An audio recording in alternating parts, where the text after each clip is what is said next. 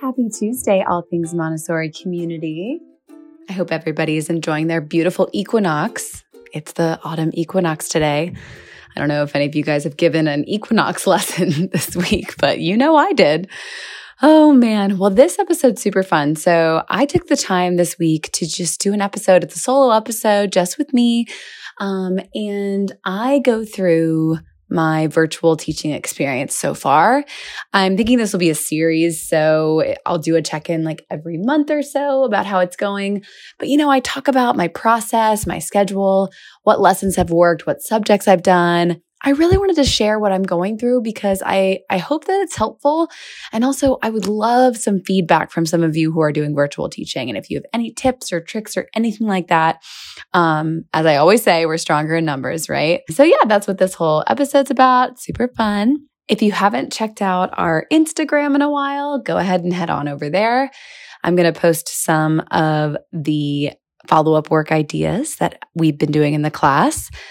Also, if you want to become a patron and of All Things Montessori, you can join us on Patreon. I can link it at the bottom of this episode. Also, if you've been enjoying All Things Montessori and you know a Montessorian or two, or just a parent, or just a person, or just literally anybody who you think would like this podcast, please share it with them. That's the way that we grow, and we've been growing, and it's been fabulous to see. But I want our community to continue to grow so we can continue to help each other. So anyway, enjoy this episode. Hey guys, it's Rachel. This is sort of a different kind of episode today, but I wanted to take some time to talk about my virtual teaching. And I wanted to talk about how it's going, offer some advice of things that have worked for me, and talk through just, my process and what's been going on, because I know a lot of you are either homeschooling, supporting from home, doing virtual teaching, doing distance teaching. It's all so new and also bizarre. We are in the weirdest space right now. And so I wanted to just talk about it. So first, I will just have to say, virtual teaching is so hard. It's so hard, and it seems impossible, and yet it's not. It's so hard in all the different ways that in-person teaching is hard, but it's also very similar. Like the teaching exhaustion feels kind of the same, except maybe this time it's more about screen exhaustion. The thinking on your feet feels the same. The problem solving, even the energy that I'm getting from the children reminds me of being in the classroom. I was a little worried about that. I was a little worried about, it's going to be awkward or it's not going to be as fun. And while it's not as ideal as being in the classroom altogether, we still have had moments of just ridiculous laughter, so much fun playing games, and really exciting moments where children have figured out things for themselves. The other day, I had a student who we were doing an area lesson, and she derived the formula. Even the way I was doing it, I wasn't even doing it with the yellow area material. I was using graph paper, but she sort of just had this aha moment of, oh, you just do this times this, length times width. I was like, oh my gosh. And so magical things like that are still happening, and I'm just delighted. So I want to first talk about what's working and what's really working for me. This is sort of how I've strategized and put together my days. And so I'm doing a mix of group lessons and a mix of individual one-on-one time. Now, ideally, I'd want more group lessons, but I think because everyone is at home and it's not as easy to do group lessons, I found that just more individual check-ins actually was helpful. And so I do about 3 group lessons a week unless something happens and I want more. I always encourage the children to work together, and then I do some individual lessons as well. I see the kids every day, and I think that's really important. I have mentioned to them that if they're feeling tired, their eyes tired, like we can always just turn the video off or just talk on the phone or whatever. But all of them are always really excited to see you and see each other. So I feel that it's still that they're getting that social aspect, at least in that regard, which is so great. So definitely recommend that. And just before I actually started teaching, I started doing some digging, and actually there's some great resources out there. I just started compiling ideas for follow-up work because since we're not there in the classroom, the beginning of the school year, you kind of have to do follow-up work with them. So ideally, you'd want them to come up with it on their own, but you sort of have to be like, okay, well then now we're going to do this together. We're going to make a poster together about whatever you're learning about, or we're going to make a booklet about the parts of a leaf or something like that. So, it's a little bit different in that regard, but then they can work by themselves at their house, which is what you ideally want. And that's what the parents want because, it's really hard. And not every parent, most parents are not a fully trained Montessori teacher or a teacher by any means, so we want the children to be independently working. So I found that that's been good. I've also found that the children are really vibing off each other's energy. And so that's why group lessons are great right now because they can all come up with ideas. And then I've even had some of the kids work together without me. Like, oh, okay, I'll see you at 2:30 I had these two children today doing geometric design together at 2:30. I was like, that's so cool, and they came up with that. So I found that that's really, really great. So I would say that's what's working there. In terms of material for the kids, I had the parents get lots of paper materials because we've been doing a lot of art, a lot of follow-up work using paper. And I've had them we got rulers, protractors, compasses, graph paper, all of that, because funnily enough, geometry is really, really easy to do virtually. And I find that the kids are really interested in it. And so that's been fantastic. Another thing that you want to have on hand is just all certain types of office supplies. And I actually had the parents make sure they had a scanner. And so the kids each have a Google Drive folder where they can scan in their work. And they can also keep paper copies themselves. And then I can keep paper copies if they wanted to turn in a report or something like that. And I found that also really works. Now, I will say some of the parents had goals for their kids, and I met with all of them up front, and that was really great. Meeting with the parents, seeing what they want out of this has been really helpful as I've crafted this. And thankfully, they're all extremely supportive with the Montessori method and all of this. So it's been pretty organic in that way. So now I want to talk about what lessons have really, really worked for me. So like I was saying, geometry has just been a total hit. Like, oh my God, we've been doing perimeter using graph paper and then area, and then they can measure things in their home and they can bring things to the lesson to measure. It's been fantastic and it's been really great. And what I've been using to craft my lessons is Google Slides. I'm not really making a very detailed PowerPoint. It sort of serves as talking points, and it's great. It's been working really, really well. In terms of science, I've been doing quite a lot of biology. When I've been doing botany with the kids, and I've encouraged them to go outside and gather things and bring them back to the lesson, like as I would do in the classroom. And I've talked to the parents beforehand and make sure that they're okay with it.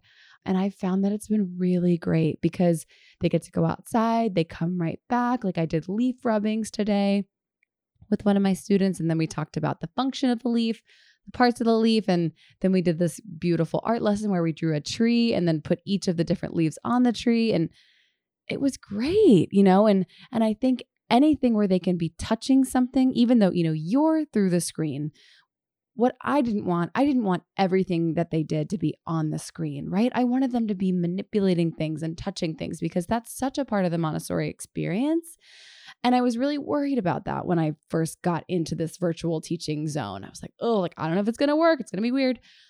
But actually, I just kind of tried it and it worked. And I tried it from the get-go kind of with something basic, like I want you to bring 3 different shaped things to the lesson, and then we were going to measure them. And the kids just kind of took off with it and they liked it. So then I've just sort of made that a theme throughout everything else. So in terms of biology and geography, that's been great. I've done a lot of things with animals. I've introduced like animal sketching, the animal question game. I've been doing botany, as I said.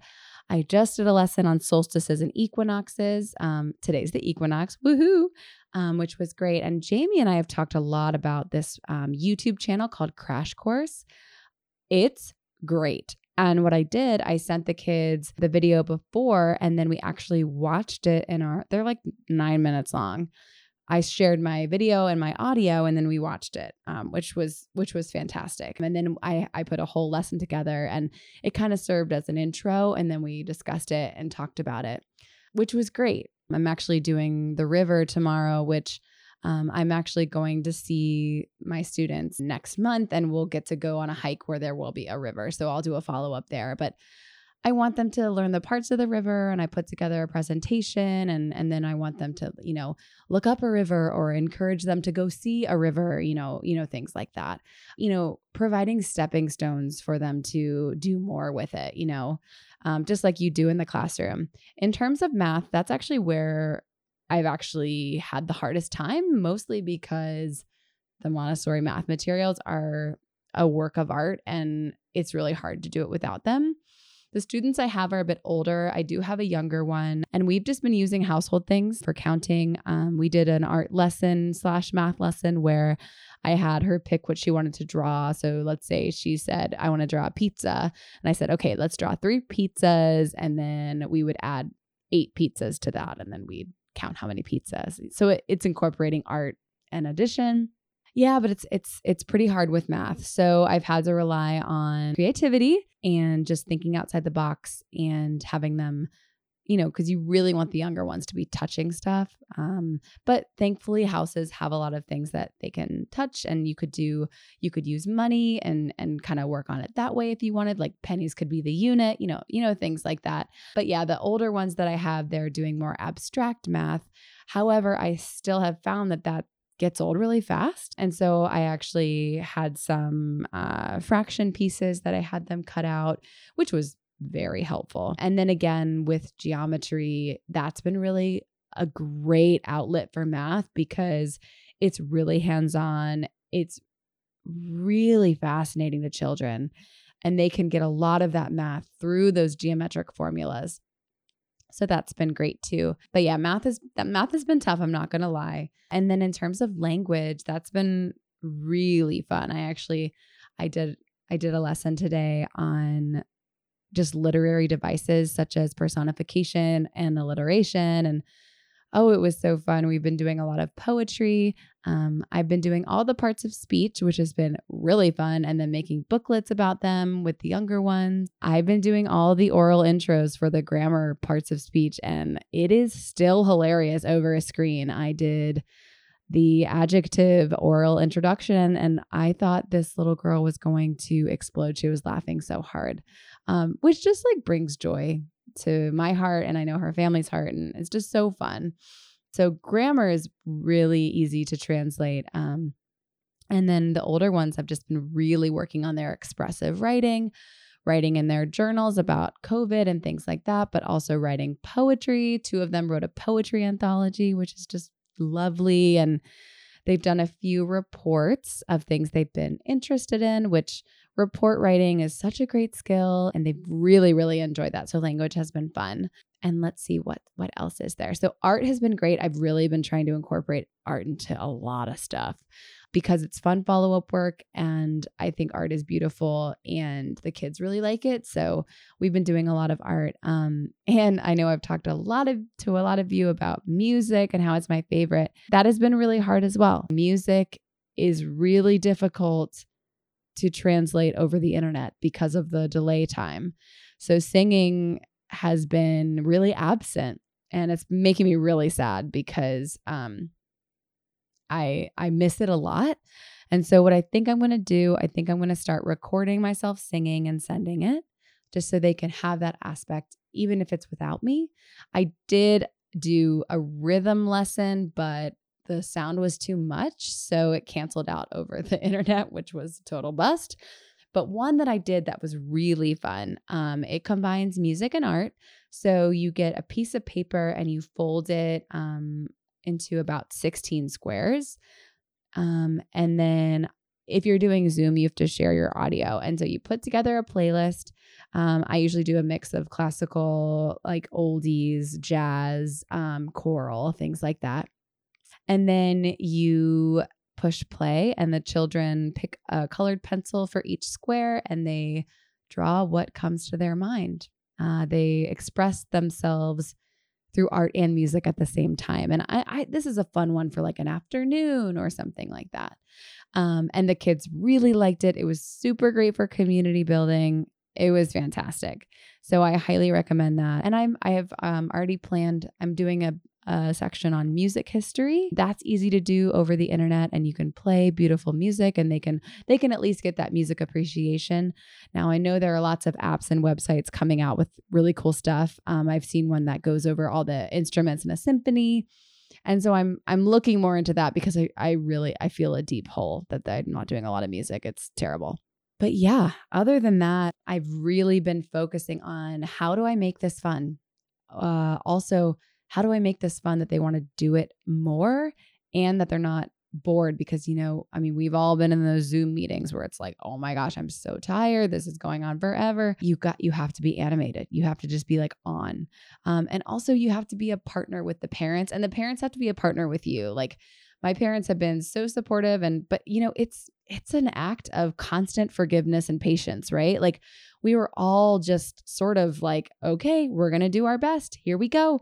Zoom's frozen. Okay. Audio's not working. No problem. We'll figure it out. It's a constant balance of both of those things.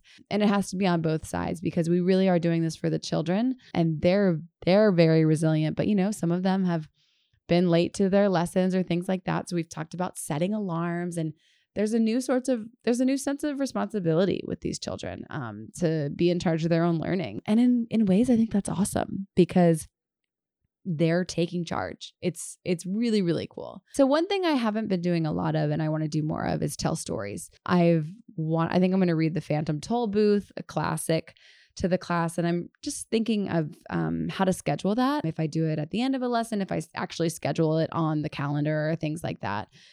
Because I think that's another crucial piece of the puzzle.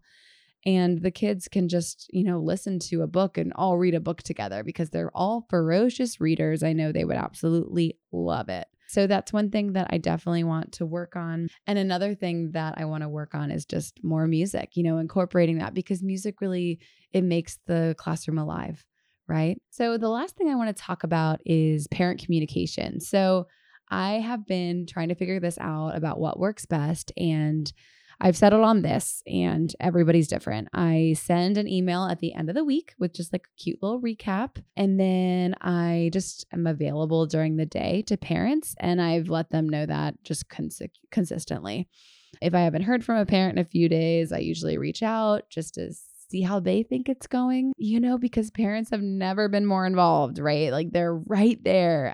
Sometimes they're in the same room, right? Like, they're right there with you. So it's good to maintain that contact. And parents have been emailing me with their suggestions or their comments. And frankly, I've just had to take it with like such grace, because while they're happy and satisfied, like, I can't like take anything personally right now because it's all new, right? And we all want what's best. And while I've had a pretty easy go of it, the parents seem really satisfied, and so do I.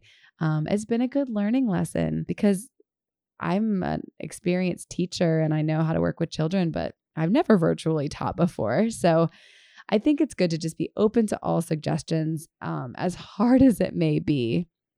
Yeah. And with all that constant communication, you definitely need to remember to turn it off. I laid out on the line when I was starting this thing. I said, listen, like, I'm not going to respond to emails after 6:00 at night. That's not how I operate. That's not what I do. I probably won't respond to you on the weekend. If it's an emergency, call me. Like, you have my number, right? It's really important to set these boundaries right now, because you may be working at 8 p.m. Like, I was working last night at 8 p.m., like on the couch, like making lessons, but that's different, right? You cannot be completely disposable and completely available all the time, just like in the classroom. And I think right now, since we're home, it's so easy to just work all the time. It's so easy because it's right there, right? And sometimes if I felt actually that I've been working so much, I feel like I'm not getting as much done because I'm always working. So it's okay to step away. It's okay to step away, have yourself a little night, have some wine or some seltzer water or whatever you want to drink, cook some dinner, watch a movie. It's okay to have that self-care night. It's actually essential. It's essential right now. We've got to get away from that screen. You're going to be a better teacher for it.